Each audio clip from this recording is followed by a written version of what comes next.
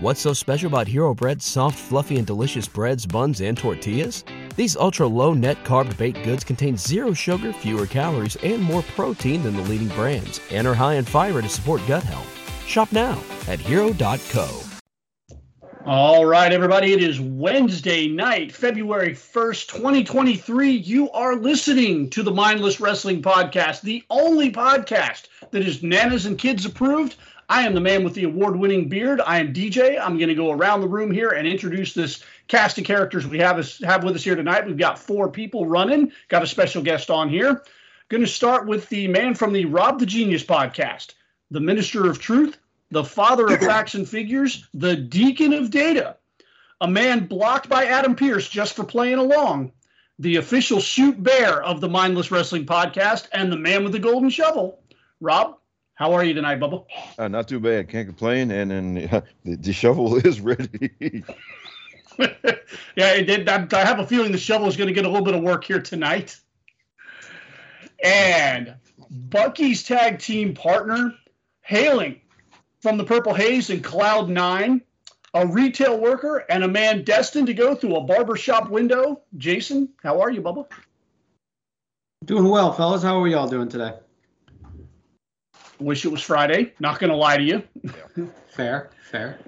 And sitting fourth chair here tonight from the DWI podcast, from the Bandwagon Nerd podcast, he is the artist formerly known as Pizza Tunney, the commissioner of the United States of America, Mr. PC Tunney. Welcome to the show tonight, sir. The full gimmick, though, is Pizza Funny. Pizza Funny. Yeah. Okay. So here, the quick story behind that is Miz got injured with the knee, and I was dared to be Pizza Funny till he came back. I almost made it. Oh boy. Yeah. I'll get your intro right. This is, I think, your second, maybe third time on here. No, you're good. It just is a tribute to the non-sober nature of my conversation when I'm talking. Okay. Cheers to you. We're having a little bit of whiskey here tonight on my end. Speaking of PC Tunney, next week, just like there were cracks in the bloodline this weekend, there are cracks in the foundation of the Chairshot Radio Network. Some of the boys on the Mindless Wrestling Podcast have got heat with PC Tunney. One of the boys on the Bandwagon Nerds has heat with PC Tunney. And next week, we are going to have a staff meeting, a bit of a trial of PC Tunney. Everybody's going to bring these allegations to light. And Tunney is going to have a chance to defend himself. I offered him a public defender in Jason. No, I can. Tunney I have my own lawyer. Declined. I have my own lawyer, Dave Ungar. Can I bring Dave Ungar? Well, let's see if we can fit him on here. That because that's going to be 5 of us, maybe 6. We'll see. Maybe if Dave's available, maybe we'll bring Dave on. He'll just show up to defend me, and then he leaves. We don't mind. Okay, all right. We'll work on that. So you choose Dave Ungar. So we'll figure something out for Dave. He's actually a lawyer. He is a lawyer. He is a lawyer. That will be next week on the Mindless Wrestling Podcast, a part of the Chairshot Radio Network. You can find all these podcasts and more on thechairshot.com, where we encourage you to always use your head. So tonight, we are going to be talking Royal Rumble, all things Royal Rumble, and the road to WrestleMania. WWE kicked off not only its pay-per-view year, but the road to WrestleMania this past Saturday in grand fashion. We're going to start off here just going down the card, and I'm just going to go around the room here real quick and get everybody's general feelings about the Rumble. Jason, the overall show, what'd you think? Did it hit for you? Did it miss? It definitely hit. I think the theme of the night was, at least for tonight, play it straight and let's not reinvent the wheel. And that honestly was really, really refreshing to see. You know, I have my complaints about the winners, with some of the winners and things like that. But for all intents and purposes, you know, it was a pretty straight show with no, I mean, yes, the blow up of the bloodline is something that happened, but that's not just all of a sudden they threw it at us. That's been building for weeks and weeks, and if not months. Right. So yeah, pretty straightforward show, and I had a lot of fun.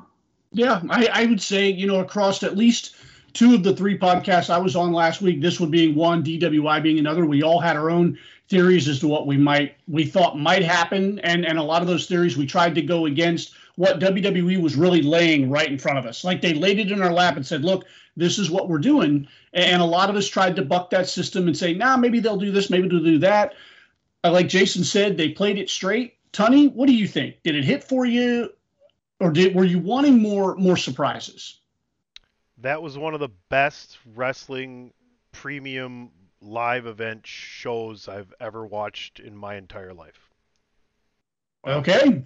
All right. That's a flag firmly planted in the ground. I like it. Mr. Genius. Not the first time I've said it. Mr. Genius, do you echo those sentiments, or are you a little bit more? Great start, great end, middle. Okay. All right. We're going to get your thoughts on the middle here in a few.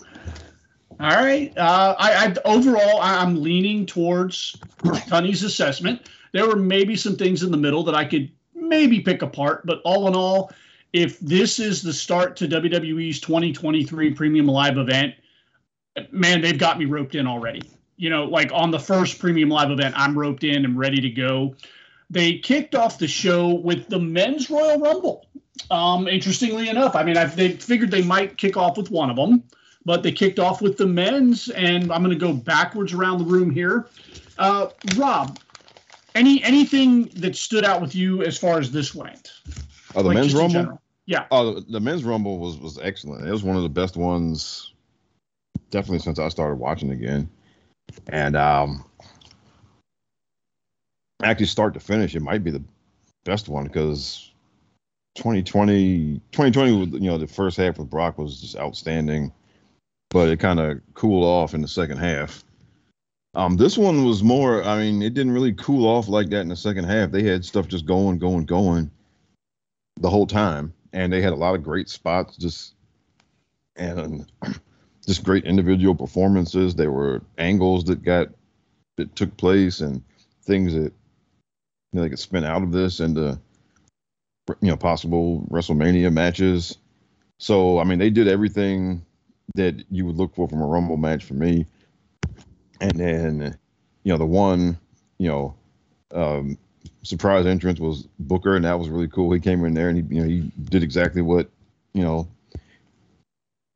needed to do. And this was the big boy Rumble too, because they had, man, and look, I'm biased towards bigger wrestlers. Okay, I am. All right, and so for me, this was right in my wheelhouse because they had a lot of, like Vince would say, a whole lot of beef in the ring. All right. You can't get any. I mean, my only quibble was that the end with Cody and Gunther went a little long. For me, they could have cut that down because, when big man is tired, you either get him out quick or he recovers and he gets you. And usually, so that's probably my largest complaint from the Rumble was the whole Cody Gunther thing. It's just dumb to me. Okay, so here's the thing. I'm gonna go off now because I'm gonna get started. I can feel it in my jellies. So the Money in the Bank thing, right? Generally, more of a heel concept, right? When the face has to do it, they have to go about it a certain way so that everyone doesn't go, oh, that was cheap. I felt like this Cody coming in at 30 and having Gunther last all the way from 1 as the Intercontinental Champion and get tossed out by the preordained guy who came in at 30 just didn't sit quite right with me because, and Rob is right, if it happened, it needed to happen. Bing, bang, boom. Cody gets in there. Gunther's out of breath. Boom, tossed him. Crossroads, toss him again. We're out of here. No, they had like an actual knockdown, drag-out fight. And yeah, Cody's got the stamina, but still, that the less sudden that it happens, the more absurd it seems, just in like kind of a, not in a realistic sense. Obviously, Cody should win that. He hasn't been in, Gunther was in the Rumble for 1 hour and 11 minutes. Obviously, the guy's exhausted. but you kind of take some of the magic out of it and you let yourself think about it too much. And I'm prone to overthinking. But yeah, that was the one real fly in the ointment. I feel like Gunther could have been, if Gunther was second to last, it would have been fine. Or if Gunther came in third and lasted 1 hour and 13 and 11 minutes, that would have been fine too. It just, those singular events all lining up together just kind of went, for me. So. All right. That topic alone, Tony, where do you stand with that? And then we'll get your thoughts on everything else. Well, it's intentional, and it was well done, and it was a foreshadowing of the future of what you have in one Cody Rhodes and Gunther, who you talk about Money in the Bank.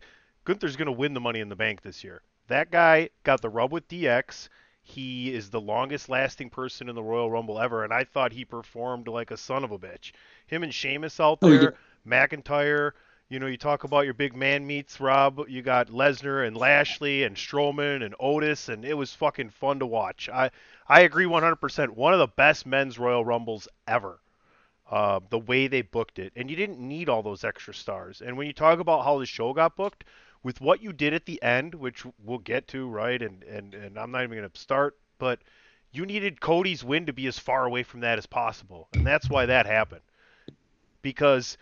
And him coming out 30, I don't know, maybe not, but him having the match with Gunther basically for 5, 6, 7 minutes there, that's why, you know. And it's weird. I don't know. It's going to be rough. Roman's got enough heat, I think, where Cody will be okay. You have to keep Sammy away from this title picture, unfortunately. I don't think they see him as a main event guy, and that's why he wasn't in the Rumble. But we'll get to that, and I loved it. I loved the whole thing. I'm a huge Royal Rumble nerd. If you only could have one thing to watch, I would watch that and not WrestleMania, unfortunately.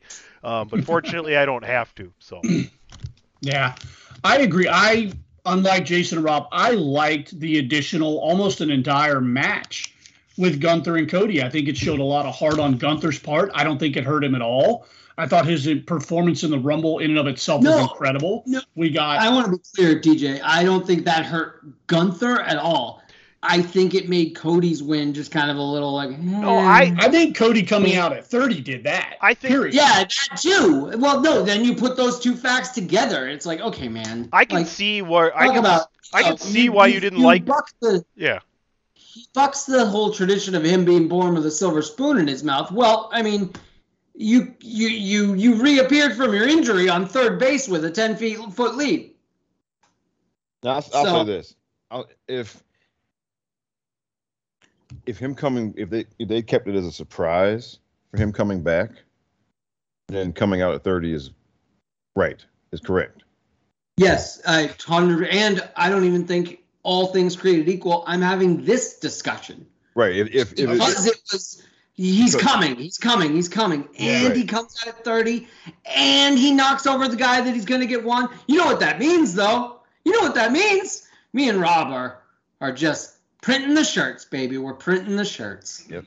Oh, boy. Right. Tony, any last thoughts on that? Hey, they're not chanting Walter anymore, so talk about that. Yeah, remember when Gunther was going to ruin that guy, and he was going to be...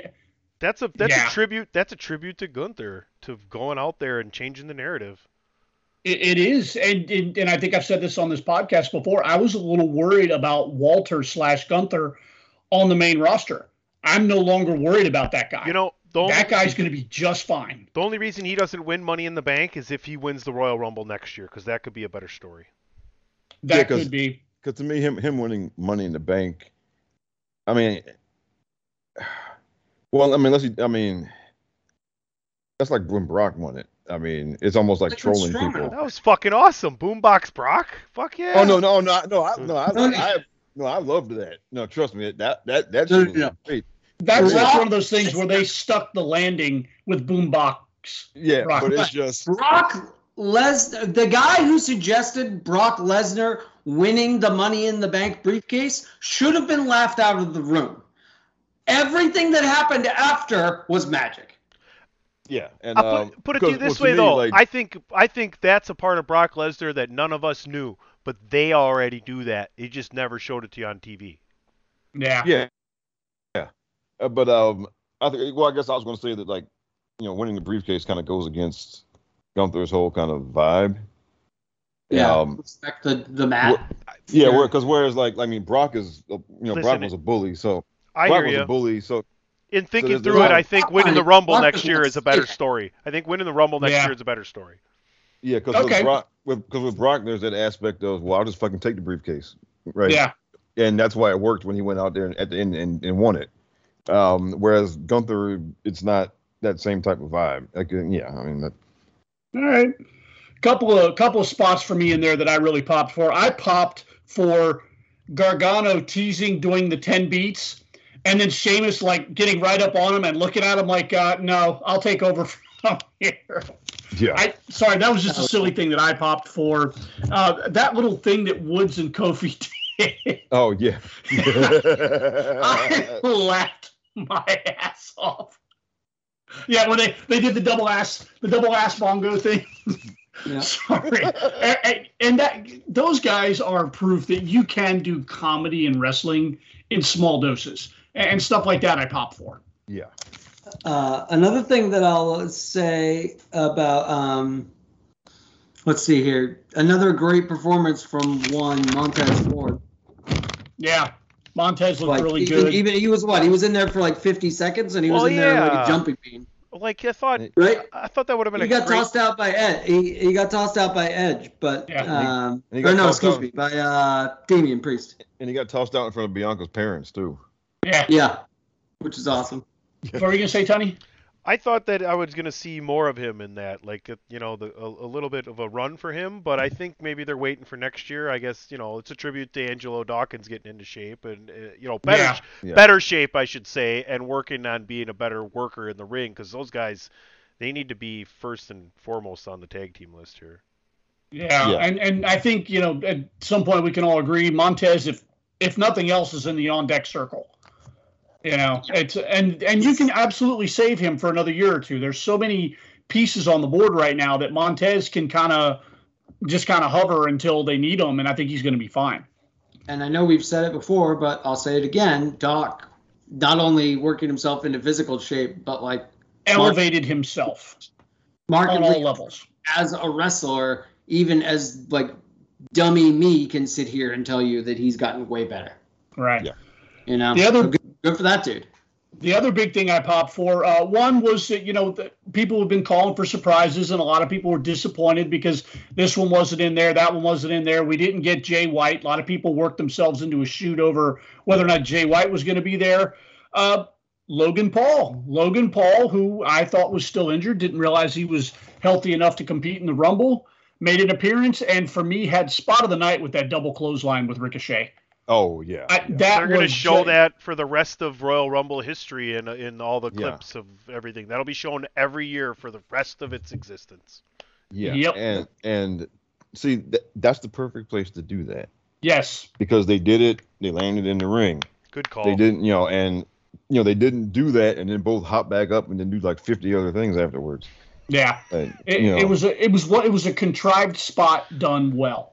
Right. Because that's absolutely a contrived spot, but the way they pulled it off was just brilliant. And I popped for a double clothesline spot anyway. That was one of my things. But when I wrestled, I would always try to find a way to work a double clothesline spot into a match just because I always thought it was cool. Hogan Warrior, Mania 6. Hogan Warrior, I popped for that, and that was always my thing. So when they did that, I stood up and actually gave those guys applause during that match. I thought it was great. I'm on with you guys. I really think 2020 has a place in my heart, but this is probably the most fun I've had watching a Royal Rumble match in at least the 10 years since I've been watching again. And then gotta give credit, kudos to Brock Lesnar for the get in and get out and get paid. But he made look at how much he milked in that 3 minutes though. He was in there 3 minutes, and he did more in that 3 minutes than people do who are in there 10 times as long. Yeah. So and he went out setting up the angle for him and Bobby. Yep. And so that was perfect. And let me see what Drew and Sheamus were both really good and really fun in there the whole time they were in there.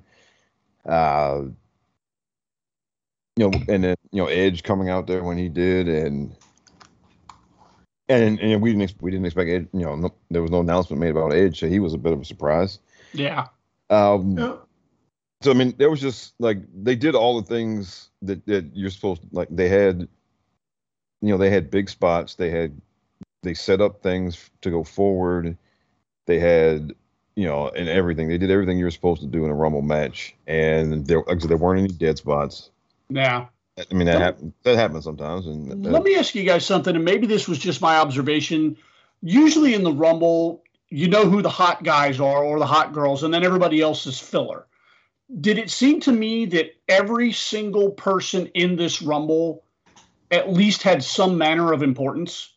Like yes. you really not that I felt like anybody could have won it, but usually you can tell this guy's coming out and he's absolutely getting tossed out at some point. Well, everybody went out there with some degree of importance. Either they were furthering an angle or they just went out there like a house of fire. Am I the only one who saw this? No, yeah, I saw it, and that is the opposite of the other Rumble tonight. Yeah, I was going to say there were a lot of you could see it. It was a tale of two Rumbles. Right. So, Sonny, did you see that on your end? It was all stars. I mean, it was all people who have done something, right? In some form or fashion, they've done something, right? I think the only one would maybe be Chad Gable. He hasn't won a title, but like Chad Gable is on fucking fire as far as the character goes right now, and that guy's Money in the Ring. So everybody else is like won a Money in the Bank or a tag title or a US or IC or wrestled for it, Yeah. Also, not for nothing, unless I'm going down the list very quickly. Unless I'm very mistaken, but by the color coding I am not. There were only two people that were not regular members of the roster. There's Booker T and Logan Paul. Yeah. Everybody else there was is one more. firmly a SmackDown. Who? Was there one more? Who? No, well, Booker T's not technically active, I guess. Well, right. That's what I mean. Like Booker T and Logan Paul. Everybody else. I've got the whole list of everybody that was on here, and those are the only guys. Yeah. Yeah, it's a Raw or SmackDown like superstar. Like we see them on TV at least every other week. Yeah, everybody else was absolutely in the match. The other thing that I popped for was, and I don't know if Cody's ever really used this in his normal matches, but he did the Shattered Dreams on Gunther in the corner. Oh yeah, I think that was a special thing for that. I think I loved that callback to Goldust. Anybody remember what Goldust used to call that move? What, the kick in the nuts? The kick in the nuts? Shattered Dreams, right? It used to be early on. It was called the Golden Globes. Oh, I love that. Oh, I was adding Edge to that list of people that aren't actually main roster people. Sorry. Yeah. Yeah, no, Red is main roster, man. He's a Raw superstar again. Yeah. All right, well, let's move on here because I want to get into this. Is something that I want to get Tanya's opinion on first, because when I was on DWI, we kind of you and I put this match over, and I want to see if it lived up to your expectations. Raw Women's Champion Bianca Belair defending against Alexa Bliss. You specifically said you thought these girls were going to turn out and have a really, really good match. I thought they had a fine match. What are your thoughts, sir? They weren't given enough time. Okay. See, for me, I thought they had enough time. I didn't think they had good enough chemistry. And there was two, I don't know. I don't think they were given what they were expected, to be honest with you. I think they had some other plan.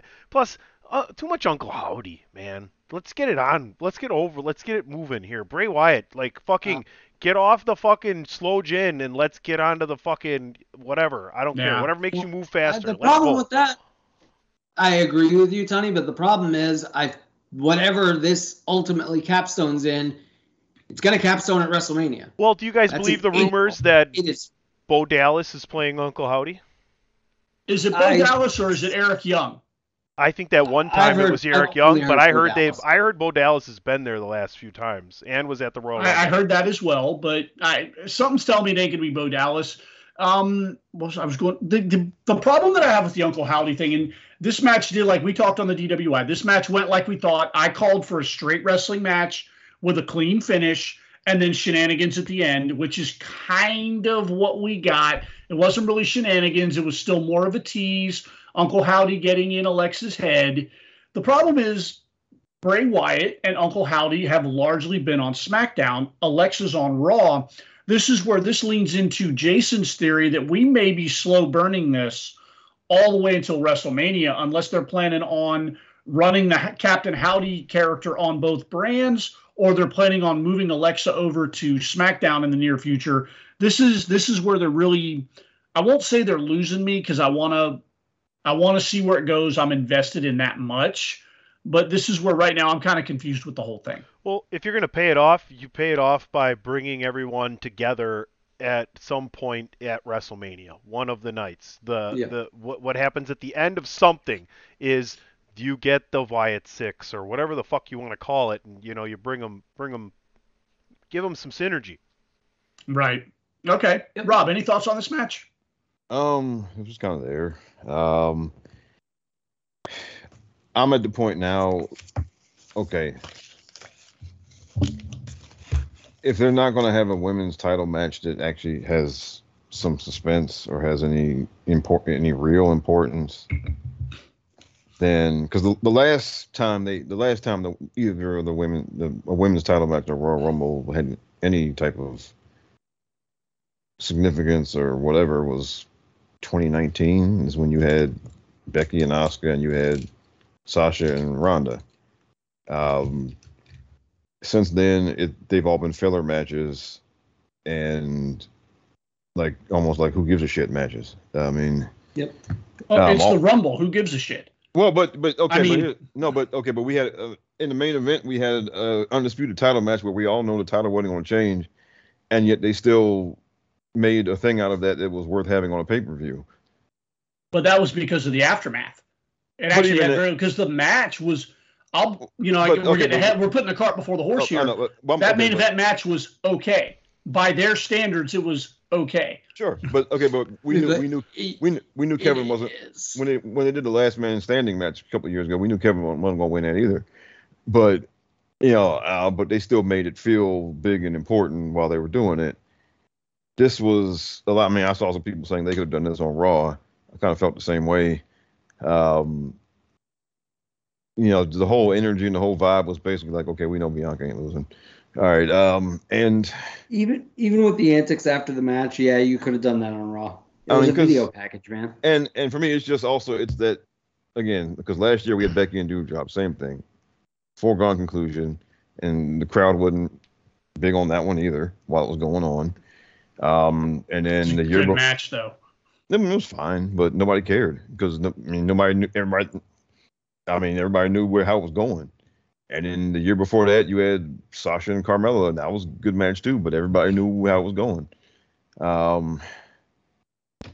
So they got. I don't know. I mean, you need a bigger challenger or a better challenger, at least, because Alexa is not that. She's okay. She's fine. She's been carried to better matches by people before. But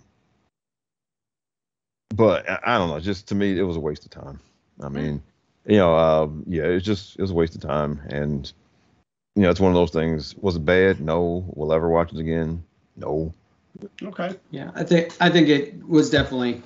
It was a Raw match. It could have been a Raw thing. I understand that it was more than a match. It wasn't even a match. It was just a segment where we further the Uncle Howdy story. But yeah, it was just kind of a waste of space. I don't know. All right. They could have got that point across better. Tony, any final thoughts here? Who do you guys put in the ring with Bianca at WrestleMania? Because she's not losing the belt before then. She's probably not even losing the belt then. I love the longer arcing storyline of Rhea and Bianca next year as opposed to this year, where, whatever. But is it Nia Jax? Nah, I'm telling you right now. I mean, that's Hogan Andre right there. We got to see what happens with. Who else Alexa. is there? Who else is there to challenge her at WrestleMania?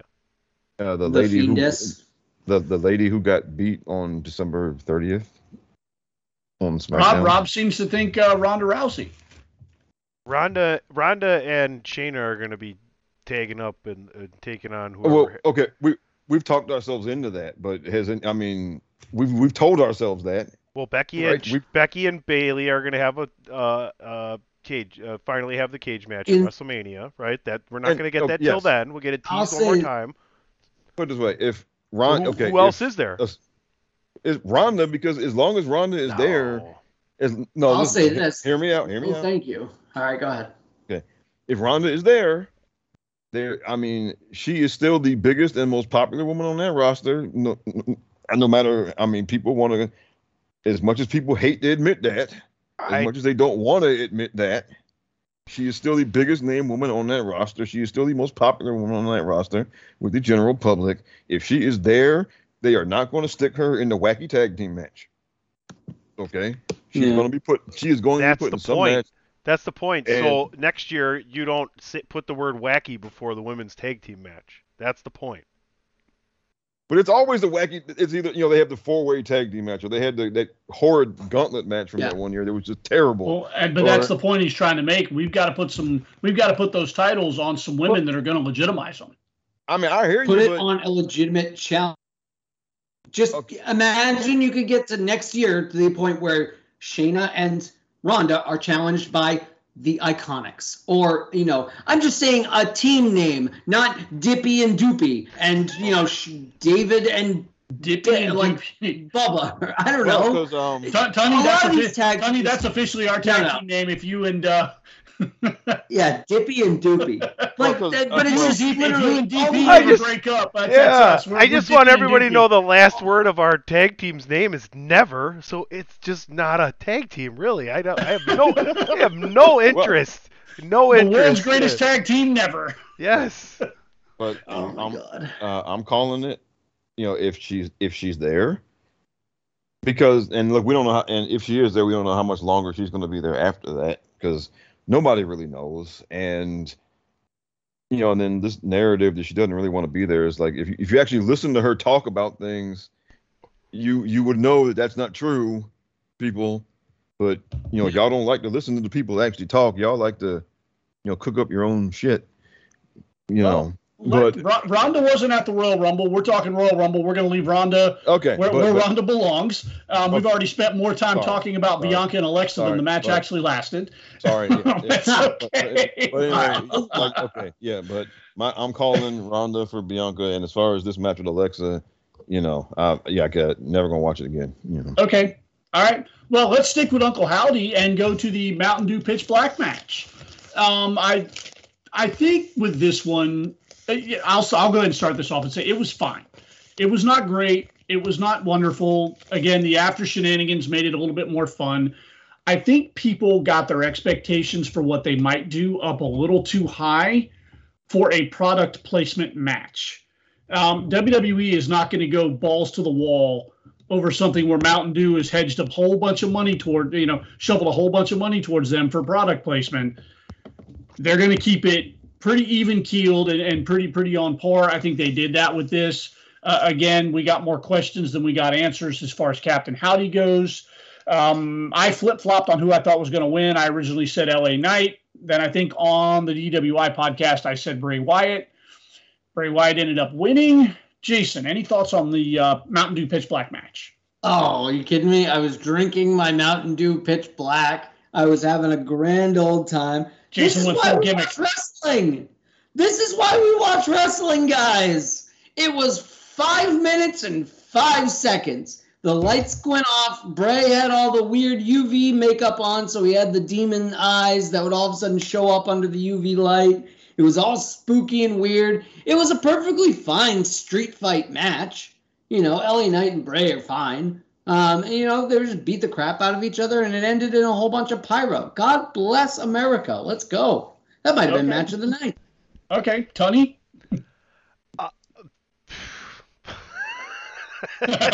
Tony has thoughts, I can tell. I'll say, I'll give you the quick version. I'll give you three things. If sponsors like this mean more money in the pockets of the talent that go out there and train and dedicate their lives and put their bodies on the line for this, I'm all for it. It was the perfect amount of time. It looked pretty cool. It really did. I thought they did a good job with it. They didn't need any more. maybe could have been a little bit longer with some kind of like a couple minutes of wrestling, but that's neither here nor there. And then, I mean, the last thing is I don't understand why it has to be great. You know what I mean?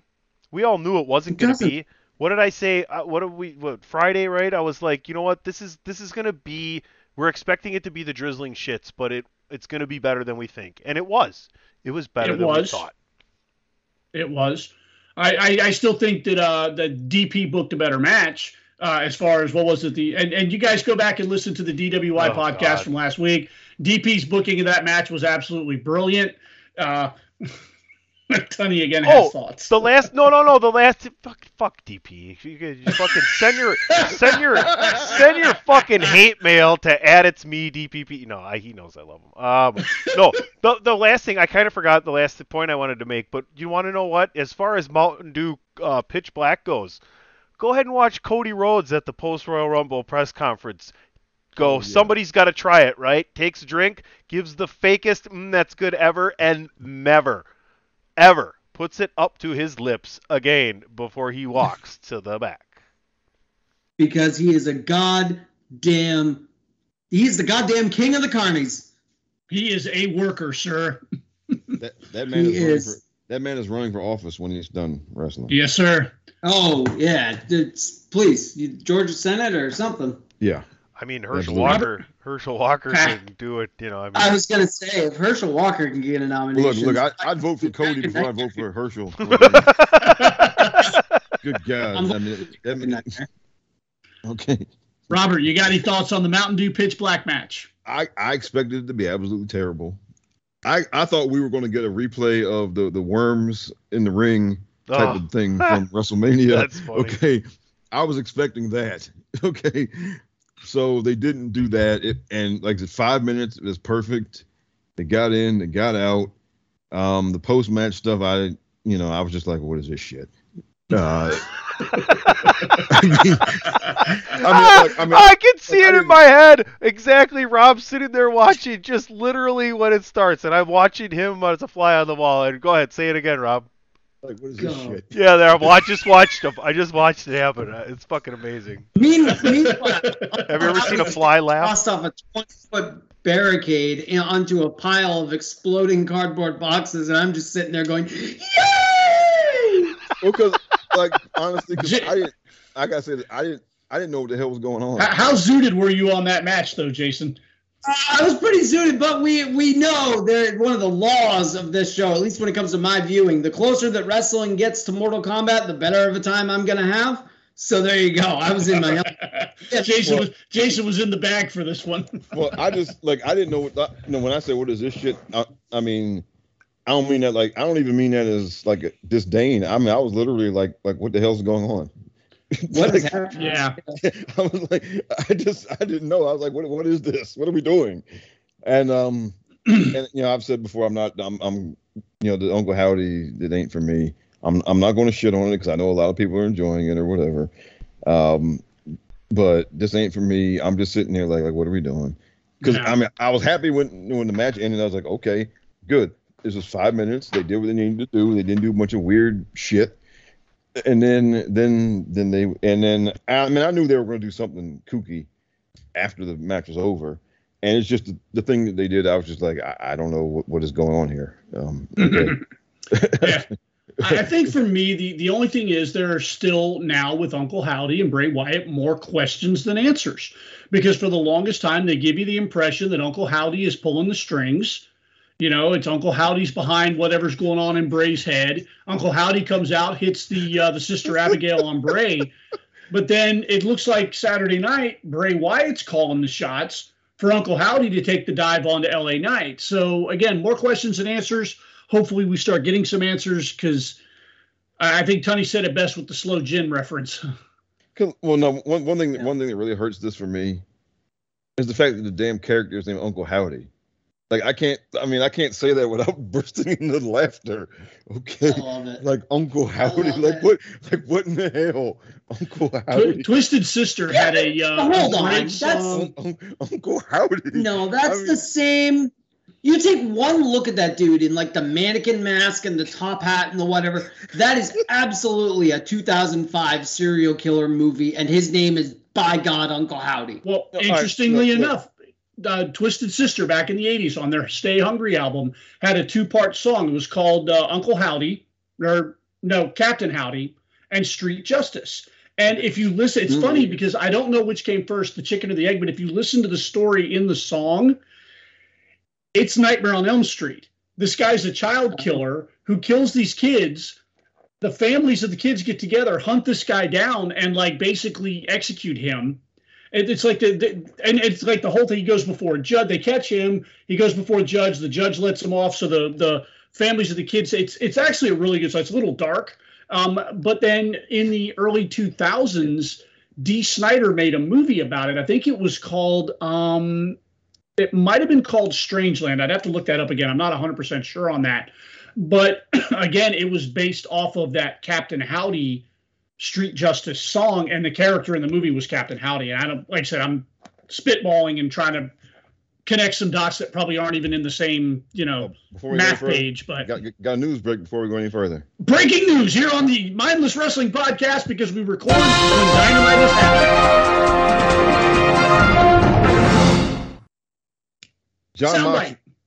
Jon Moxley is bleeding.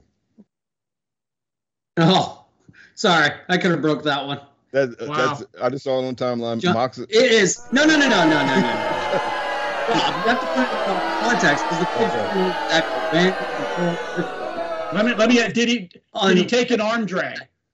Wednesday, February 1st. It is 8:09 p.m. and Jon Moxley has been bleeding for 3 minutes. And here we go. They caught Mox bleeding incredibly obviously. So another case of the camera catching the guys gigging themselves on live television. All right, and we're moving on from that. We're not fucking talking AEW tonight. That's enough airtime for them tonight. That's all. 8:09. God, Jesus Christ. Anyway, moving on from the Mountain Dew Pitch Black match. Yeah. Let's get into the Women's Royal Rumble match. I enjoyed this one. I think you guys had some feelings about this. I thought it was a lot of fun. A few surprises here and there. I thought one of the best surprises of the night was Michelle McCool coming up out of the crowd. She's sitting out there with her kids, and she even teased for a couple weeks. And I think we talked about this Friday night, Tunney, about her, saying she wasn't ready. And not only was she ready, but she looked pretty damn good Saturday night. She went out there. She was out there, at least a good 20, 25 minutes. It wasn't like she was in and out. Yeah. I have no investment or care in the world, and I'm not saying that in a dismissive way, for Michelle McCool. I didn't watch her wrestle. I don't really care about the fact that she's Undertaker's wife. Like, good for them. Happy wife, happy life. Good for you guys. But she has no impact on my wrestling sphere whatsoever. And even I'll tell you that chick selling it. No, I haven't got the call. No, not this year. No, sorry. Oh, well, yeah, I'm going to be there and, just watching and blah, blah, blah. And then her music hits. She looks around, hops the barricade, and starts tossing chicks in her Ugg boots. That was pretty freaking cool, man. And like I said, I got no investment in the girl. But, yeah, hell yeah, good for her. Jason, anything that really, really hit for you in this one? I enjoyed, again, aside, we'll see what happens with Chelsea Green and Nia. But again, this is all current roster members. There are no fillers. There's no and really, I mean, most of these folks you can say are on TV every week or nearly every week. So once again, the Women's Rumble is looking markedly different than it did when I first went to the first one, where half of them were surprised, Lita and Trish and Jazz and this person and that person. That's because of the significance of it being the first one. You want to get the legends in there. But even still, they had six surprise entrants, though. You had six surprise entrants. You had six surprise entrants in the Women's Royal Rumble. The 3 NXTs and the 3 free agents. I mean, that's a lot. Right. It is a lot, but I'm not counting the NXT folks because I mean Roxanne, that was just a try. I mean Zoe and Roxanne and Indy. Yeah. Has basically been main roster already, kind of. So I don't know. But in any case, I'm saying it's everyone that's in the sphere on a roster. And it's not somebody none of these people are sitting. It's like, oh, wow, I haven't seen this person in 3 months or something like that, just because they aren't on TV. I'm just saying, look at Rumbles of the years past, and both the men's and the women's. That is not entirely the story. It's usually half and half or a little favoring, the main roster. So right. It was pretty cool. It just shows how stacked both the men's and the women's WWE rosters are right now. Right. And then Piper Niven was my other big one. Yeah, that was awesome to see her back, see her healthy, and see her back to the Piper Niven name. I never really breathed too heavy about Doudrop, but I mean it was what it was. But glad to see her back to being Piper Niven. Rob, any high spots, low spots here for you?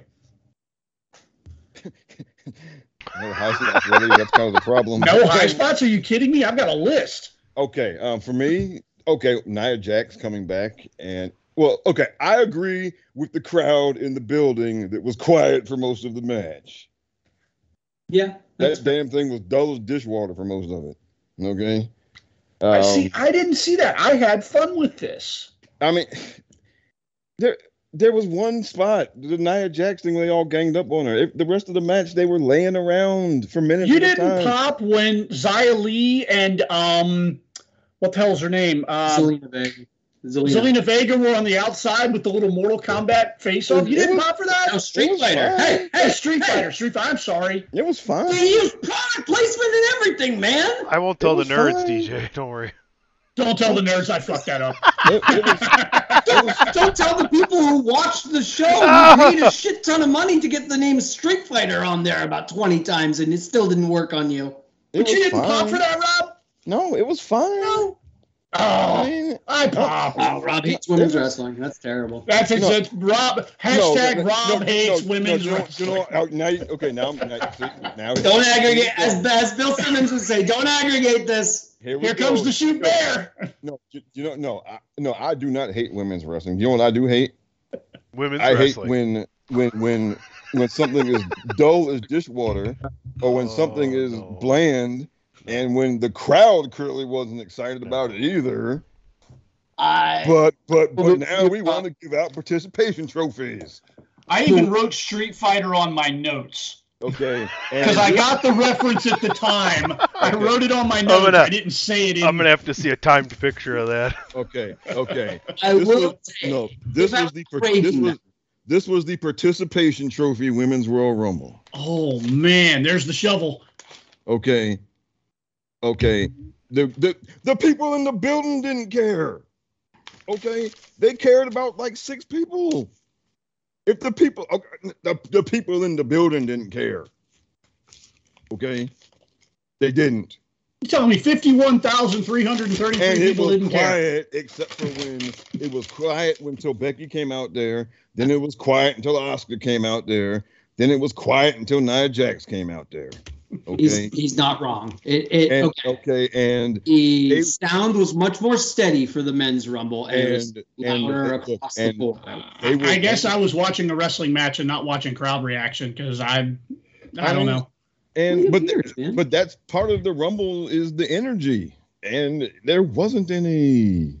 And they were laying around. There were stretches where everybody was laying around, and you know, we talk about rumble and we talk about they didn't have any, didn't have many legends. They needed them in this match because there were 24 of the women in that match the crowd didn't care about. Okay, and that's a problem. Like, yeah, you have women who can work matches. You have, I mean, there were maybe 6 or 7. There was 6 or 7 women in that match that the crowd felt were important. And let me tell you who was in the match last year, okay? Who was not there this year, okay? Okay, and there are 2 in particular who this match really could have used. And they're the 2 women who left last May. Okay? Sasha Banks and Naomi. This match needed them, okay? There would have been a ton more energy. There would have been a lot better spots. Whose fault is that, match. Rob? Rob, whose fault is that Naomi and Sasha Banks weren't at the Royal Rumble? Whose fault Vince do you for booking think that bullshit? Whose fault do you think this year Sasha Banks and Naomi not being at the Royal Rumble? Whose fault is that? It's theirs. Okay, well, but it's not anybody else's fault this year. It's theirs. Okay, and that was the best women's Royal Rumble ever, and it was better than the men's, and the finish was phenomenal. Period. Are you kidding me? I don't know what you watched. I don't know what you watched. No, were you watching Double or Nothing or what the fuck? I mean, I don't know what you were watching, bro, but you're crazy. I'm not working you at all. That's my honest to God opinion of the Women's Royal Rumble. I couldn't disagree with you more. Okay, well, no, okay, it didn't suck, but it was dull as dishwater. Now you've changed your opinion already, and I've only talked for 15 seconds. Okay, well, all right, well, listen. This match needed next stars. Week, I'm feeling better about next week already, let me tell you. Okay, this match needed stars. It didn't have many. It had a few. One of them, and look, yes, this, and because no, I'm, and I can't believe this. I'm putting on a cape for Mercedes Bernardo, okay, who I've had a very back and forth, up and down, complicated relationship with as a fan, okay, but that match absolutely needed her. And yeah, you can say, well, it's her fault. She walked out. But guess what? The match suffered by her not being in there. The match suffered by Naomi not being in there. You needed people in there who the crowd cared about, who could turn up the energy, who could do some more cool spots. You needed people like that in that match, and they were not in there, and the match suffered. That match was dull as dishwater until Nia Jax came out there, basically. Okay? And it was. Sorry. And I'm not, I talk about grading. Sometimes we grade the women on a curve. We do. Okay. And can you compare that match to the men's rumble? That men's rumble had energy from start to finish. They did a whole lot of like we said, everybody in the men's match felt important. This match had like at least 20 women in there who, even if they're on TV, it's just like, yeah, whatever. Okay. That's true. That much I do agree with. And there were a lot of women there that you knew absolutely weren't going to have big moments. Tony, seriously, they don't have that many women on the roster, though. Like, do you really think Mickie James is going to win the fucking Royal Rumble when she comes back? You're more likely to see Piper Niven or Tamina or fucking whoever win the Royal Rumble than any of those outside people you guys are longing for to have in this match. This whole show is about the people they have on their roster right now. That's what Hunter's about. Right. Okay, so let's go down that hole. Rob, let's play along. The crowd was not into that match. Whose fault is that really? Is that the women, or is that the booking that hasn't really given the women enough to sink their teeth into for that crowd to connect with them in a way that would have heated that up? Because there was some very good spots in there. Zoe Stark went out there in her first Royal Rumble and worked her ass off. Roxanne Perez looked like a fucking megastar going out there. Indy Hartwell, I've been singing Indy's praises for weeks on this show. She looked like she belonged. Like all the NXT girls DJ, looked like they belonged. Answer this question though, DJ. Do you know anything walking out of that Rumble about those three girls that you didn't know before? You didn't have to. That was just their introduction. You know that they can compete on the main roster. You didn't know that before then. All right. That's the thing. And that's the whole progression of the entire company. They didn't look out of place being there. Sometimes these girls come up from the NXT and they very much look out of place. Like they're out there. Like they had, as much as I love her, she's a local talent. They had Santana Garrett in there a year or two ago. And Santana Garrett looked like a fish out of water. And Santana Garrett's got a history behind her. She's not a ring newbie. She's a ring veteran. Look at Kylie Ray. She went out there and looked absolutely lost. Look at Kylie Ray. They passed on Kylie Ray, and she's one of the best people that doesn't have a contract in the entire world as a women's professional wrestler. Right. Well, it's because the last couple times she's had it. The story that I got out of Zoe Stark, Roxanne Perez, and Indy Hartwell is that they could bring any one of those three or all three of them up tomorrow and plug them right in anywhere. I don't want to sit here and bury the Women's Royal Rumble because, I already feel like I buried the men's with how I felt about Cody and Gunther being the last two. And I led with that, and I shouldn't have, because it really was a well-constructed Rumble. And to Rob's point, it went from spot to spot, and then not necessarily a move spot, but like, hey, now we're going to focus on, Johnny and this person. Now we're going to focus on Kofi and Xavier and see what they get up to. Now we're going to, and then you just go down the list. Okay. And I put it this way, and just in terms of trying to put into words what Rob's saying about the whole list and what the people you needed in there. I'm sure we have it all open in front of us because we're all very attentive and good people. And we have the list of people who's in the Rumble. And I'm going down the list of the men's Rumble, and I'm just asking myself, could I see that in a 2-title world? Obviously not the Universal Championship from Roman Reigns after 1,000-day rule, but just in a world where there's 2 world championships like there is for the women, could I see these gentlemen winning one of those world titles in the next calendar year?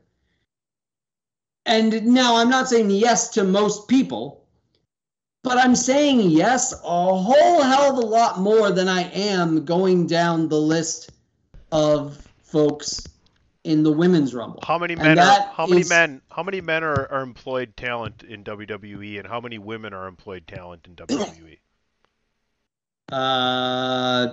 The only unemployed talent. No. It's probably a 2-to-1 ratio. I mean the male to women ratio. That's why. And that's what I didn't want to get into. That's why. Okay, we're not going to get into. No. I'm not saying it's wrong or right. I'm saying the reason you don't have that number of quality people in your mind is because the roster isn't as big or showcased as much as the men.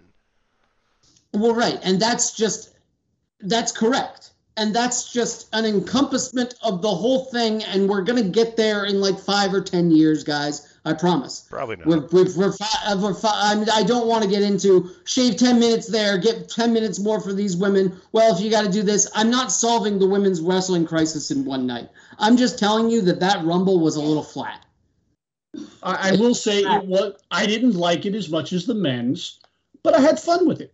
I really thought there were a lot of fun spots. I thought most of the stuff they did with Asuka was important.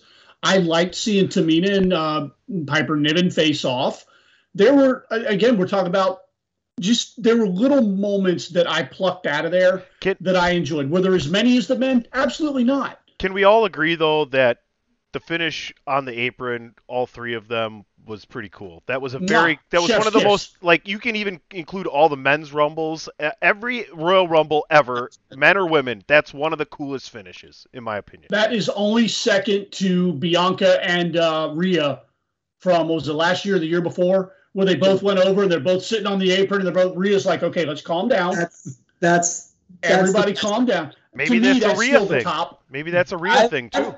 I'll tell you guys right away, that from the Final 4 to the end of that Royal Rumble is the best finish to almost any match I've ever seen ever. Right. I will always give those 4 women their flowers. So. But to Patani's point, the finish to the women's match was better than the men's. And I say that with no hyperbole. I'll agree there. They're both great. But but here's the thing. Because look, this speaks to. We could do a whole episode about the women's roster, and I mean, some of this is just the fact that professional wrestling is predisposed kind of for the men's stuff to get better received than the women's stuff.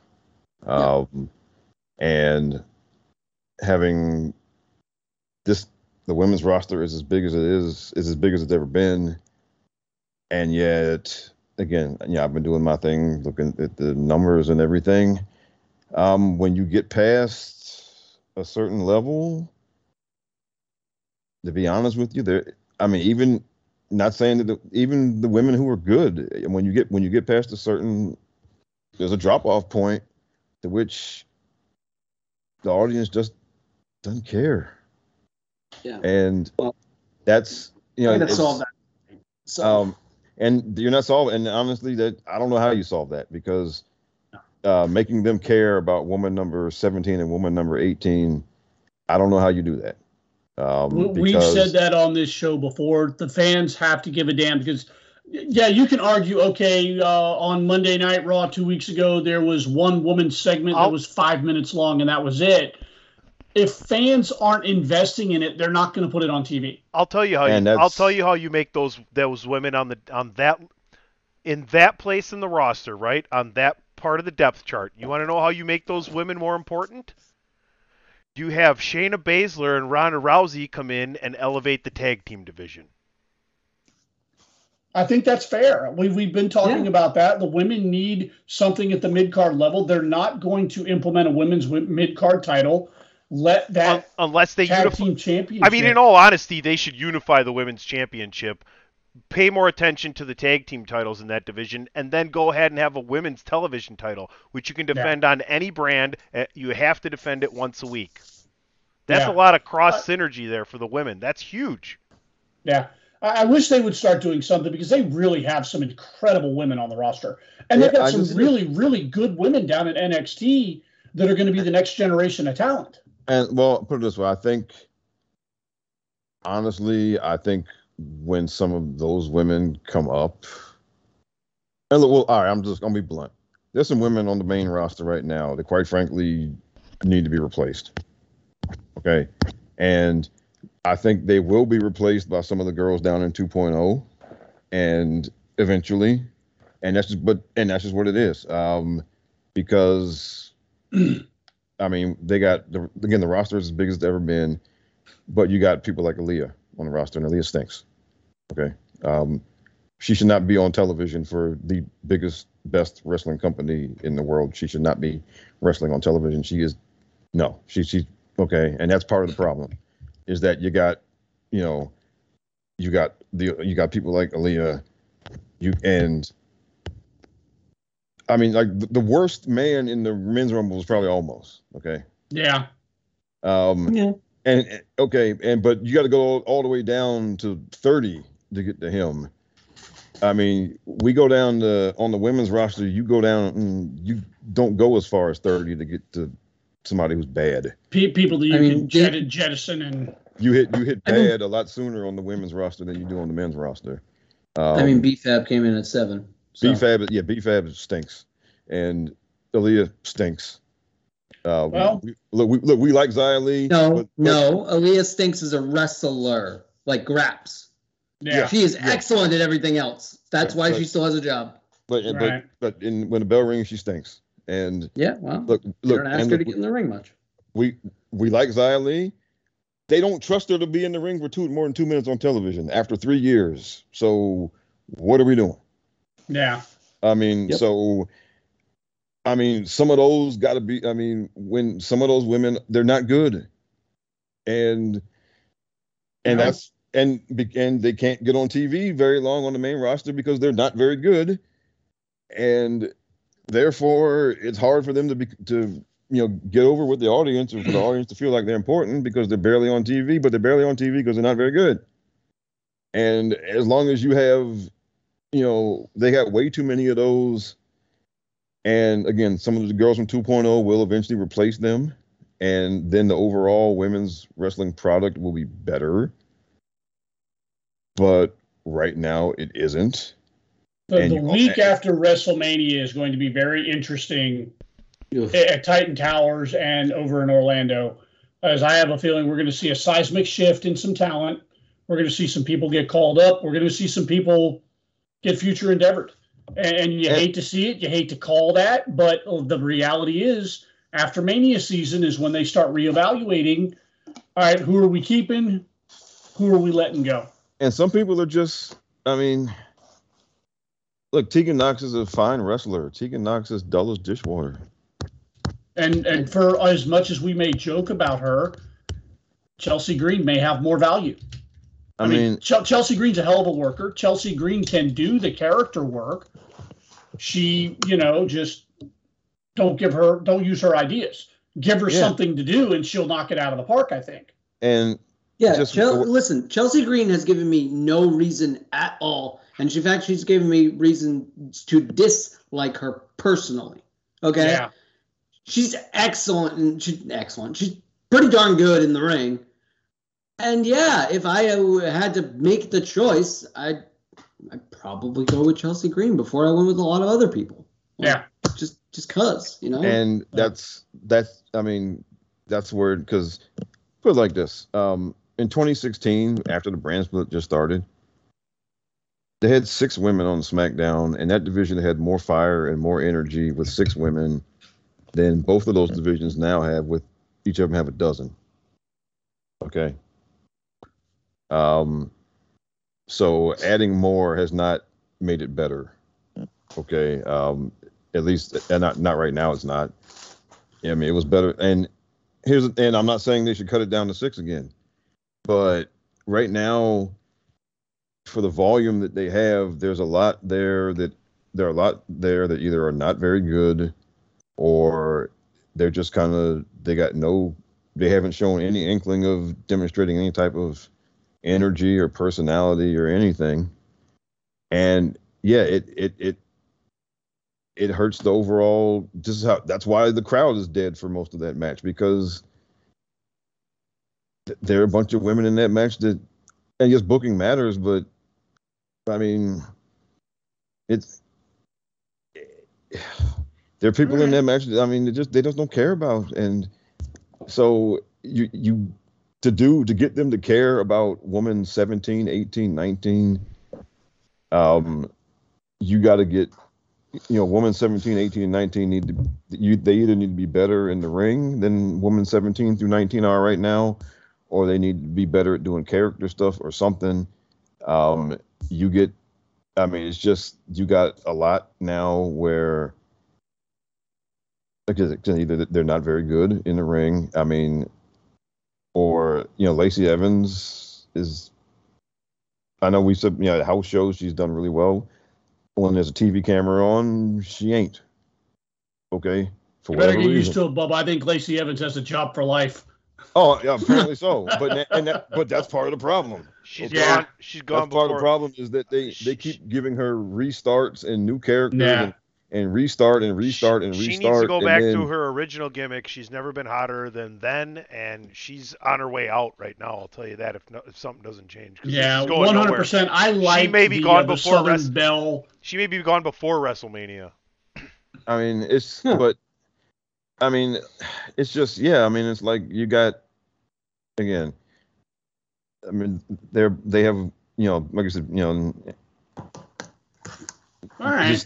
Let's not doom and gloom. They lost Naomi and Sasha. They're going to be fine, guys. We don't have to keep beating this. Rob, it's still the best women's division in the entire world. But, say it again? It's still the best women's division in the entire world. I mean, the top half of it, sure. I mean, what? Who? Look, what are you going to have? 500 no, Hulk Hogan's? Let's have 500 Hulk Hogan's. We have the best roster ever. It's all John Cena, The Rock, and Hulk Hogan. Who loses? Nobody. Everybody loses. Everybody loses when you have top 5 talent down the whole fucking line. Wow. Okay. All right. Let's. Okay. That was the wrong way to put it. Rob, just put the shovel down. All right, Rob, put the shovel down, please. Okay, I'm gonna close with this. I'm going to close with this. Okay, I'm going to close with this. The crowd reaction to the match is absolutely an indication and a consequence of the makeup of the roster. Okay. All right. That's agreed. I'm going to plant my flag and say that the wind was taken out of that crowd from the Mountain Dew Pitch Black match, and they were still trying to recover. That's my story, and I'm sticking to it. The Mountain Dew Pitch Black match ended with an explosion. I don't care what it was. Send home happy, man. All right. Before we get into the main event, I want to encourage you to go over to Pro Wrestling Tees /The Chair Shot. Valentine's Day is coming up. We are on the road to WrestleMania. You want to get yourself the shirt. You want to represent the brand, The Chair Shot. There's a bunch of different shirts there. All the podcasts are represented. Go over there. You've been listening to us in your ears for 2 years. Now you can wear us on your body. The Mindless Wrestling Podcast has an official T-shirt there. Again, that is ProWrestlingTees.com /The Chair Shot. Go get your official Chair Shot merch there. What's so special about Hero Bread's soft, fluffy, and delicious breads, buns, and tortillas? These ultra-low net-carb baked goods contain 0 sugar, fewer calories, and more protein than the leading brands, and are high in fiber to support gut health. Shop now at Hero.co. What's the easiest choice you can make? Window instead of middle seat? Picking a vendor who sends a great gift basket? Outsourcing business tasks you hate? What about selling with Shopify?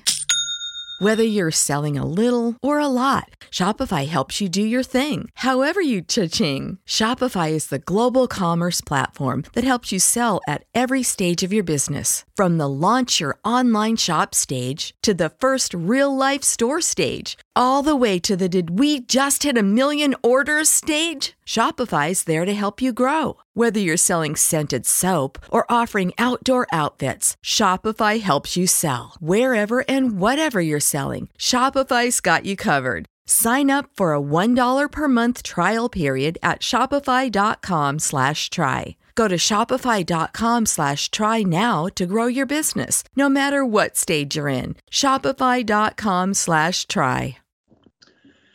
And let's get into the main event here, guys, because I think we've got a little bit to talk about here. We talked about this on the DWI, and I had my own feelings about why Kevin Owens should be going against Roman Reigns again after taking just ass whipping after ass whipping after ass whipping a couple of years ago.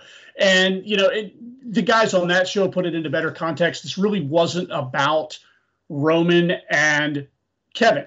Kevin was like the side character in the Sami Zayn bloodline story. And we got the culmination of that on Saturday night. I don't really have a whole lot to say about the match itself. The match was fine. It was not the best match the two of them have had. There were some good spots in there. There was definitely some good work. And, the end was fantastic.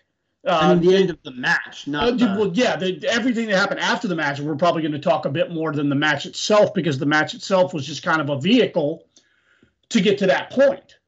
So, Tony, let's start with you. Right now, just the match. Overall, when you pair this outing up with their previous matches, where does this rank with you?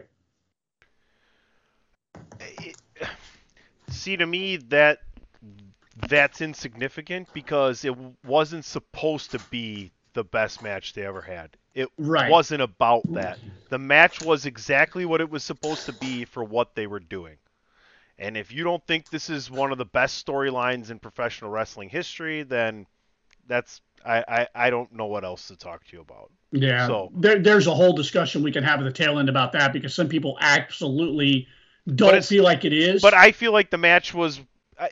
They intentionally did not go out and have their best match ever. I don't think that's not what they needed. Roman had to do what he had to do. Anytime you have Paul and Sammy ringside, I mean, come on, how can you lose? I mean, it could be me and DP out there, the Never twins, and Paul and Sammy would get us over somehow. But you had Roman and KO, and good match, not great. Okay, Jason, just the match. What'd you think before we get into the match was fine. I mean, it was. I think it was better than you guys are letting on. It was still there. It was still Kevin Owens and Roman Reigns putting on a main event in a Big Four pay-per-view. They still brought it. And I'm sorry, this might color things, but was the stair spot after the match, or was that how did he do that before the big finish? That was before the big finish. Yeah. Okay, so that stair spot was one of the best things I've ever seen. That was Holy Moses. That was the igniter to Sammy. Works without Kevin Owens having still not knowing how to speak today. So kudos to that. But holy Moses, that was brutal, and the savagery of the tribal chief was on full display, because he does not like that Kevin Owens individual. He does not. What were you going to say, Tony? No, I was just riffing with Jason. Okay. He's making great points. Yeah, I'm with Jason. When Kevin took that first bump on the steps, I'm like, how did he not? Like, this is professionals at work, man. This is guys who are at the top of their craft, suspending my disbelief. And I've been in the ring. I would never in a million years, hey, DJ, we want you to do this spot. No, thanks, I'm good. Find something else. I wouldn't have done it. I couldn't have pulled it off. So this is absolutely two masters doing this. And I was in awe of little things that they did. It's new. I look for nuance in matches, and that was just a nuance that I was like, holy shit, how is he not dead? How is he not bleeding like a sieve? In seriousness, did he get him just high enough, like on his shoulders, that it wasn't actually hitting his head? It's probably just a tucked chin with a flat back. Yeah. Yeah. Yeah, I mean, I'm sure that's what I'm probably saying. hurt. The stairs. I'm the not going to stairs say were he actually didn't hurt hitting me afterwards. bad. I would like to go back and watch if he's slapping the outside of the stairs on the non-camera side.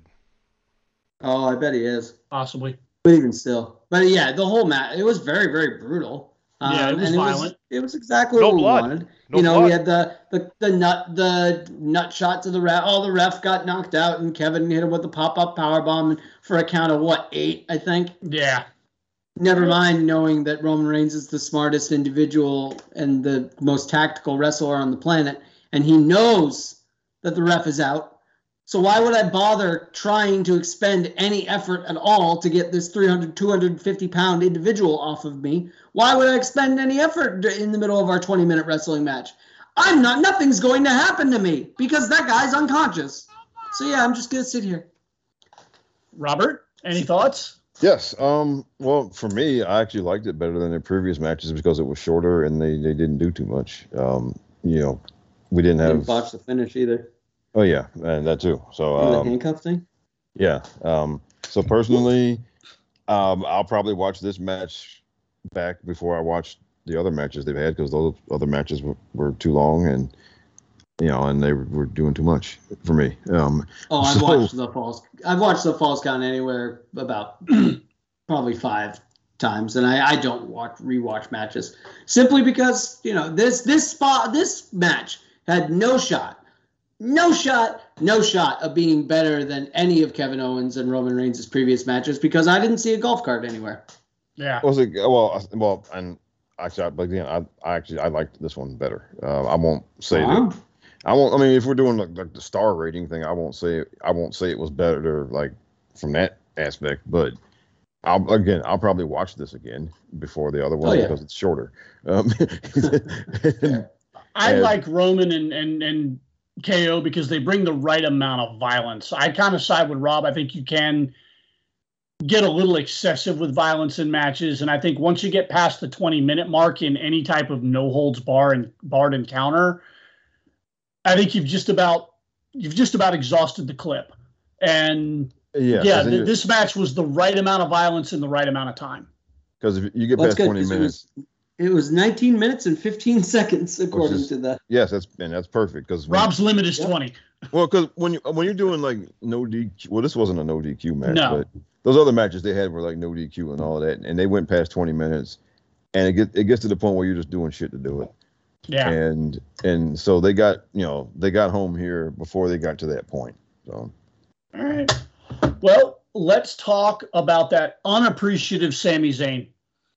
After everything that Roman did for him, accepted him into the family, made his cousins care for him, made his cousins love him, made Paul care about Sami Zayn, for Sami Zayn to do what he did and turn on Roman Reigns. Absolutely dastardly on Sami Zayn's part. Burying the lead, he brainwashed poor Jey Uso into sticking his neck out in front of the tribal chief just to save Sammy's skinny behind. And this is how Sami repays him? By attacking the tribal chief? I think Paul Heyman was onto something. I think this has been a conspiracy. Sami Zayn is the conspiracy theorist. And let me tell you. And now he's this conspirator. Let me tell you.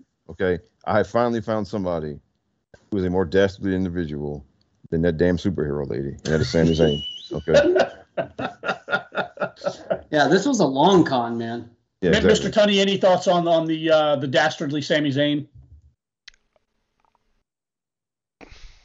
I'm not sure how I'm supposed to play into this, but you can play it any way you want. We are very firmly over here. This became a candidate for one of the best storylines ever, and became one of the best pay-per-views ever when Jey walked out. Yes. Yeah. And you only will hear a handful of times in history, and probably a handful of times moving forward, the reaction 50,000 people give when someone does something in a storyline that changes its arc, and that's when Sami hit Roman with the chair. Yeah. And for me, they got me with Jey because, again, Sami hitting Roman. Again, this this has been a masterclass in wrestling storytelling from just look at what Jimmy did. Jimmy goes, I'm your he's not your brother, I'm your brother. And then goes, he's not your brother, we're your brothers. Well, and that's great because it wraps back around to how bad Roman gaslit and abused Jay, 2.5 years ago? Yep. Yeah. And this is the company that, quote unquote, doesn't honor long-term storytelling. And they're giving you the most masterful long-term story that we've seen in probably since Hogan and Savage. Well, not for nothing. So two of the great points that one had to be pointed out to me. I think one we saw right away, how the chair shot happened with, Roman falls forward to his knees, falls forward, bounces his chest off the ropes, just like when Seth stabbed him in the back with that chair all those years ago. And then also, you notice, someone pointed this out, now I can't get it out of my head. You notice when he really starts beating the bag out of Sammy, and then the crowd really starts booing, all of a sudden he snaps up and he starts just looking like emotional. Like first it's angry, then it's emotional, then it's angry again. Because he's leaving another Royal Rumble to booze. And he's traumatized by that experience like at this point, like 7 years ago? When it was 2016 or 2015? Thought it was 15. Yeah, so. I think it might have been 15. Yes, because my first Royal Rumble, my first pay-per-view in 15 was SummerSlam. So, yeah. It was 2015 Royal Rumble. It was 2015 Royal Rumble. So, yeah, he's leaving the Royal Rumble, and you can tell that bothers him. Like, there's parallels and all this good stuff. So, yeah, literally everyone, including, like, Solo and Sikoa, is just nailing this thing. Rob, any thoughts? It stinks. No, just kidding. Just kidding. Just kidding. Okay. Did it stink worse than the Women's Rumble? Well, everything. Oh boy! Like on a scale of steaming pile to Women's Royal Rumble, where does this match rank for you, Rob? Oh man, I'm going to get in trouble. I know I'm going to get in trouble. Yeah. Oh no. Yeah. I went on. So anyway, look, okay. For me, this is the best storyline ever. Because for one, it's been going on for almost 3 years. To have a 3-year storyline, an actual story, by the way, not never-ending feud, right? Because I've mentioned that before. There've been never-ending feuds where they just keep fighting each other for years and years and years. This is an actual story, and you have like 6, 7 characters who are all doing something important, like Roman, Jimmy, Jay, Solo, Sammy, Kevin, Paul. Like they've all got they've all played a significant role in this arc of the story, and Jay has been an important part of the story from the beginning. Paul has been an important part of the story from the beginning. Jimmy came in a little bit later, but he's been important in his own way ever since. Various opponents who have been brought into their orbit for, a time, became played their part. They, people who have, we talk about elevating people, and I'm not a big fan of that word, as y'all know, but they've put people in position to take advantage of. They put people in position to take advantage of an opportunity to elevate themselves. And that's, you can go as far as Cesaro. Cesaro had never been a pay-per-view main event, and he got one because of this storyline. Yeah. So even things like that, right? And he's better off in AEW because of it. Yes. And so that, all that's been going on. More people care about Sami Zayn now than at any point during his career. Kevin Owens is coming in and out, and he's kind of just the perfect kind of antagonist to bring in and out for during the story. Drew McIntyre got the biggest match of his career in the Castle and out of this. We got a War Games match out of this. Solo Sikoa got pulled out of NXT Purgatory because of this. It's done so much for so many different. We got Cowboy Brock out of this, right? I mean, which nobody was expecting, right? Bobby Lashley won the world title because of this storyline. Well, he won the second time anyway. I still want to see Brock Lesnar carry Sami Zayn to Canada. Yeah. Yeah. So think about all of these things, all of these people that have been pulled into the storyline that have gotten something out of it. Finn Balor got a pay-per-view main event out of it. And because of this storyline, Randy Orton would have gotten another main event had he not had the back injury. Matt Riddle got a TV main event and got so think of all the people who've been pulled in at different points in the storyline that have gotten the biggest opportunities of their career. Think of Jey Uso got a pay-per-view main event, which was unheard of in 2020. I think it's important to note that a lot of the guys you're mentioning, like Matt Riddle in the weird months and whatnot, they could have easily been filler, and they were not. Yeah. Anything that was, Roman wasn't always in a feud. He wrestled sparingly-ish. But when anything he touched, and I hate saying this because I'm the guy's biggest fan, but anything he touched was like, no, we're doing this the right way or we're not doing it at all. Yeah. Yeah. Every title offense has felt important. Yeah.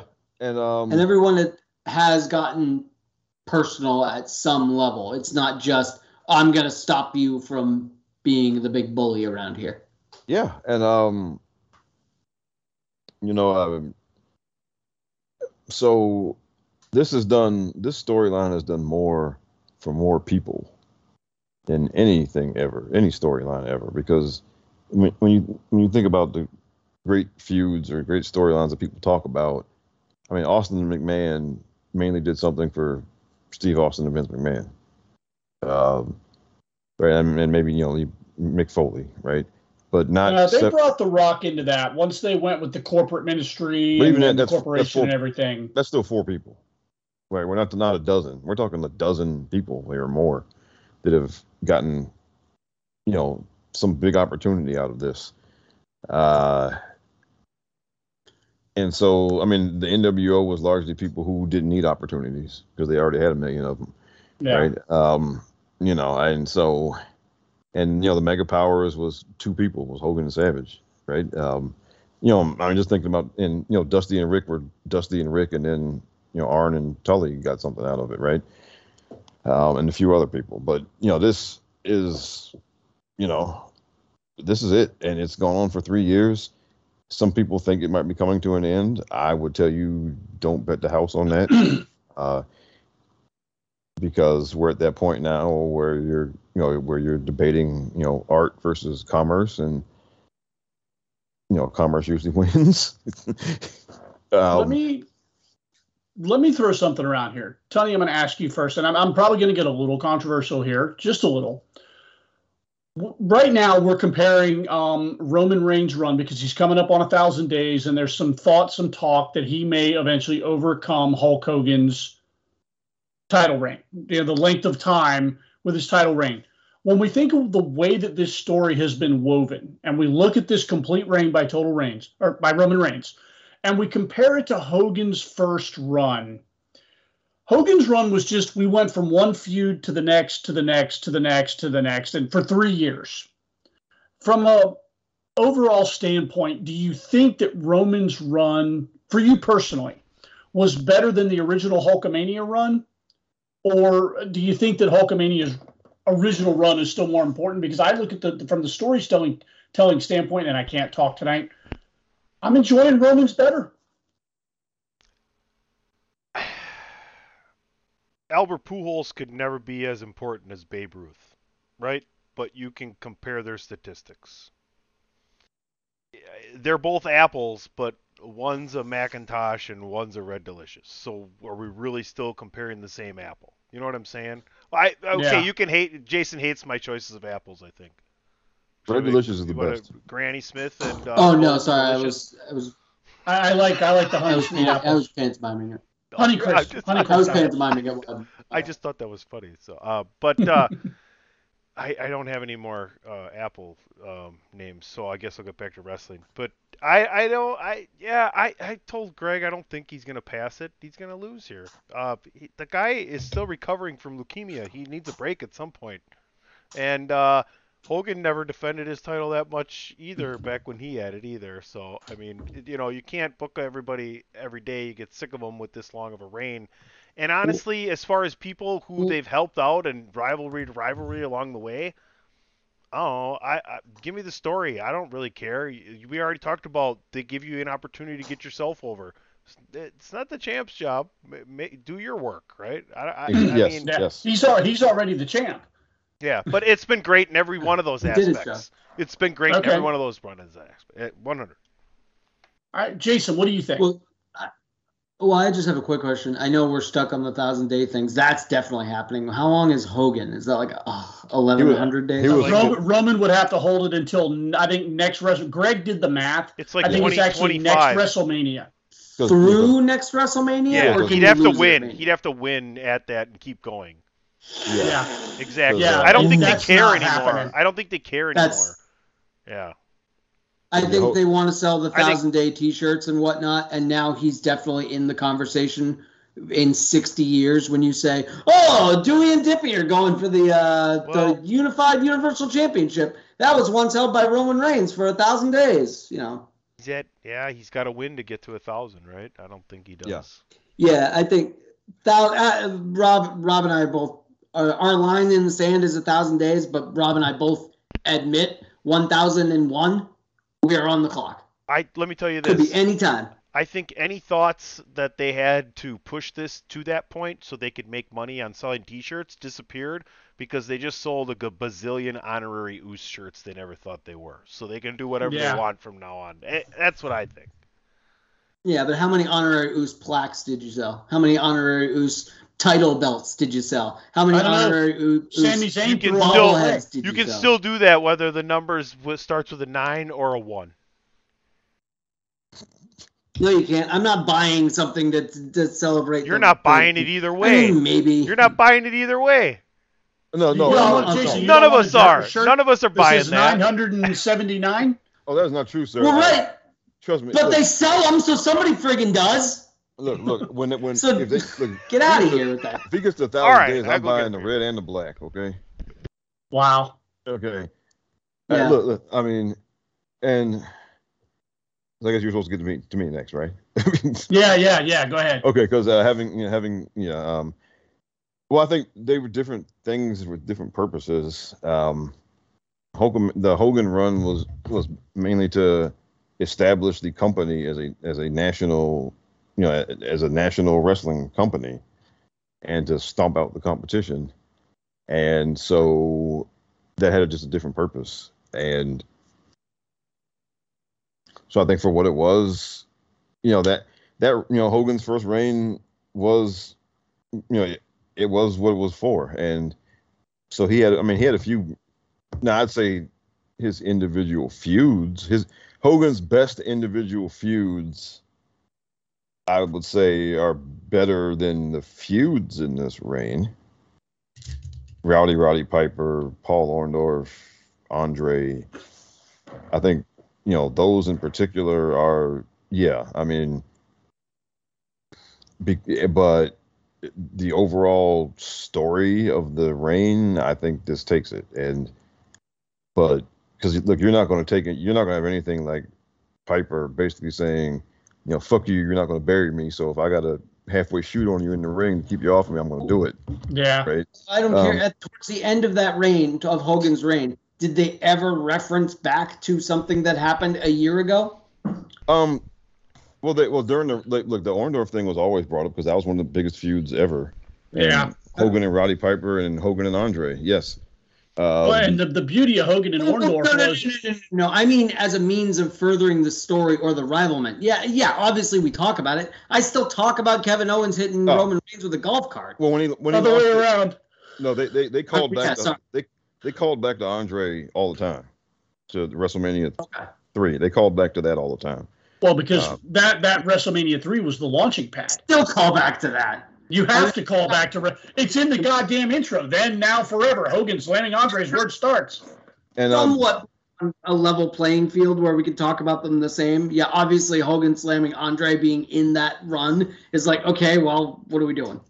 Yeah. But in the interconnected storytelling, I would wager has been stronger in the Bloodline story than it has with Hulk Hogan. Oh, absolutely. Yeah. From as far as from week to week narrative, because look, there were some feuds in there with Hogan with Killer Khan and and Sika when Sika not Sika when he was in his prime, but Sika when he was me and DJ's age. Okay, right. There was a lot of that going on. All right, and but so I mean there were a lot of filler feuds in Hogan's reign, and not like. I don't think they've been like, I guess, I'd call the Cesaro thing a filler match. Yeah, I was going to say, there have been filler matches. It's a different time. It's hard to compare. There's TV now. There wasn't TV then. There wasn't 12 fucking pay-per-views a year. There was 4. I mean, it's a different animal. It's 100%. Yeah. In fact, it's not like comparing different types of apples. It's like comparing apples being grown in the 80s to apples being grown now in the 2020s. It's a completely different process. Okay. Yeah. Right. That's true because I mean, look, and honestly, they didn't even have 4 pay-per-views until like 88.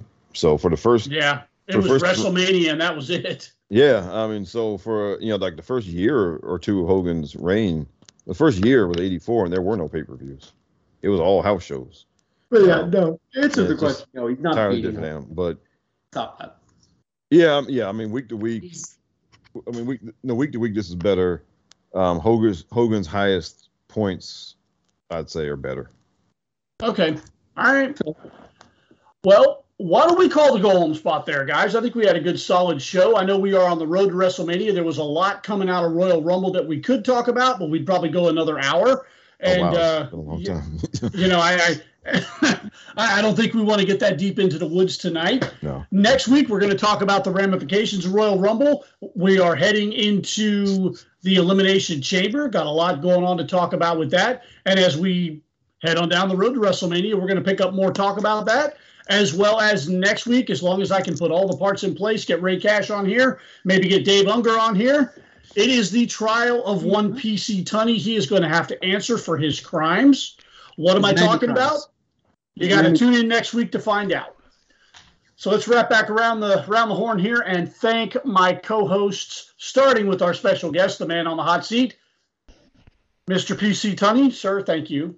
No, thank you guys for having me. I always have fun talking with you guys. Even more fun this week. I just like arguing. It's good fun with wrestling, right? Like, I mean, we all respect each other's opinions, and that's what's great. You can kind of get into a lively debate and just recognize that you both kind of love the same thing, which is professional wrestling. So remember that at the end of the day. Chairshot Radio Network, ProWrestlingTees.com/thechairshot. All right. And Bucky's tag team partner, Jason. My friends, it has been a wonderful show. PC, you're a mensch, as always. Grazie. And the shoot bear who came out hot tonight from the Rob the Genius podcast. Mr. Rob, do you need a drink? I know I'm going to get in trouble for this one. Yeah. That's all right. Maybe we'll have the trial of the shoot bear in a couple weeks. We'll see what happens. I actually do like women's wrestling. Everybody. I do. Okay, please don't let me. Sure you do. Please don't. Unfortunately, Rob got put in the corner, and Rob and I kind of, because I want to defend Rob a little bit. Because you guys went first, you were like, oh my gosh, the Women's Royal Rumble, it was so good, it was so amazing, and this, I was like, okay, well, was it? I don't know. It was very, very good, but Rob made some good points as well. Okay. Well, you know I'm adding that onto Rob's intro now.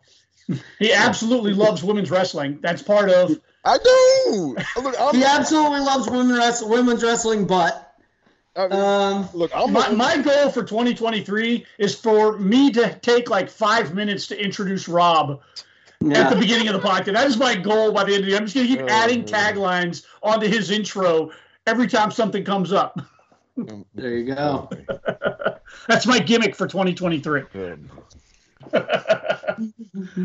All right, gentlemen, I am the man with the award-winning beard. DJ, this is the Mindless Wrestling Podcast, part of the Chairshot Radio Network. You can find us on thechairshot.com. We remind you to always use your head. Remember, you can call it pro wrestling. You can call it sports entertainment. You can call it whatever you want, but call it in the ring. And we're out of here till next week. BetMGM has an unreal deal for sports fans in Virginia. Turn $5 into $150 instantly when you place your first wager at BetMGM. Simply download the BetMGM app and sign up using code Champion150. Then, place a $5 wager on any sport. You'll receive $150 in bonus bets, regardless of your wager's outcome. And if you think the fun stops there, the king of sportsbooks has plenty of surprises in store. Check out daily promotions, same-game parlays, live bets, and so much more. Download the app in Virginia today and get $150 in bonus bets instantly from your first wager. Only at BetMGM.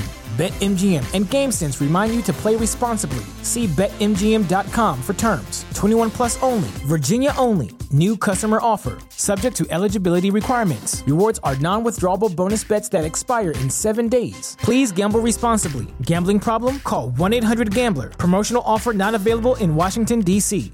What's so special about Hero Bread's soft, fluffy, and delicious breads, buns, and tortillas? Hero Bread serves up 0 to 1 grams of net carbs, 5 to 11 grams of protein, and high fiber in every delicious serving. Made with natural ingredients, Hero Bread supports gut health, promotes weight management, and helps maintain blood sugar. Hero also drops other limited edition ultra-low net carb goodies like rich, flaky croissants and buttery brioche slider rolls. Head to hero.co to shop today.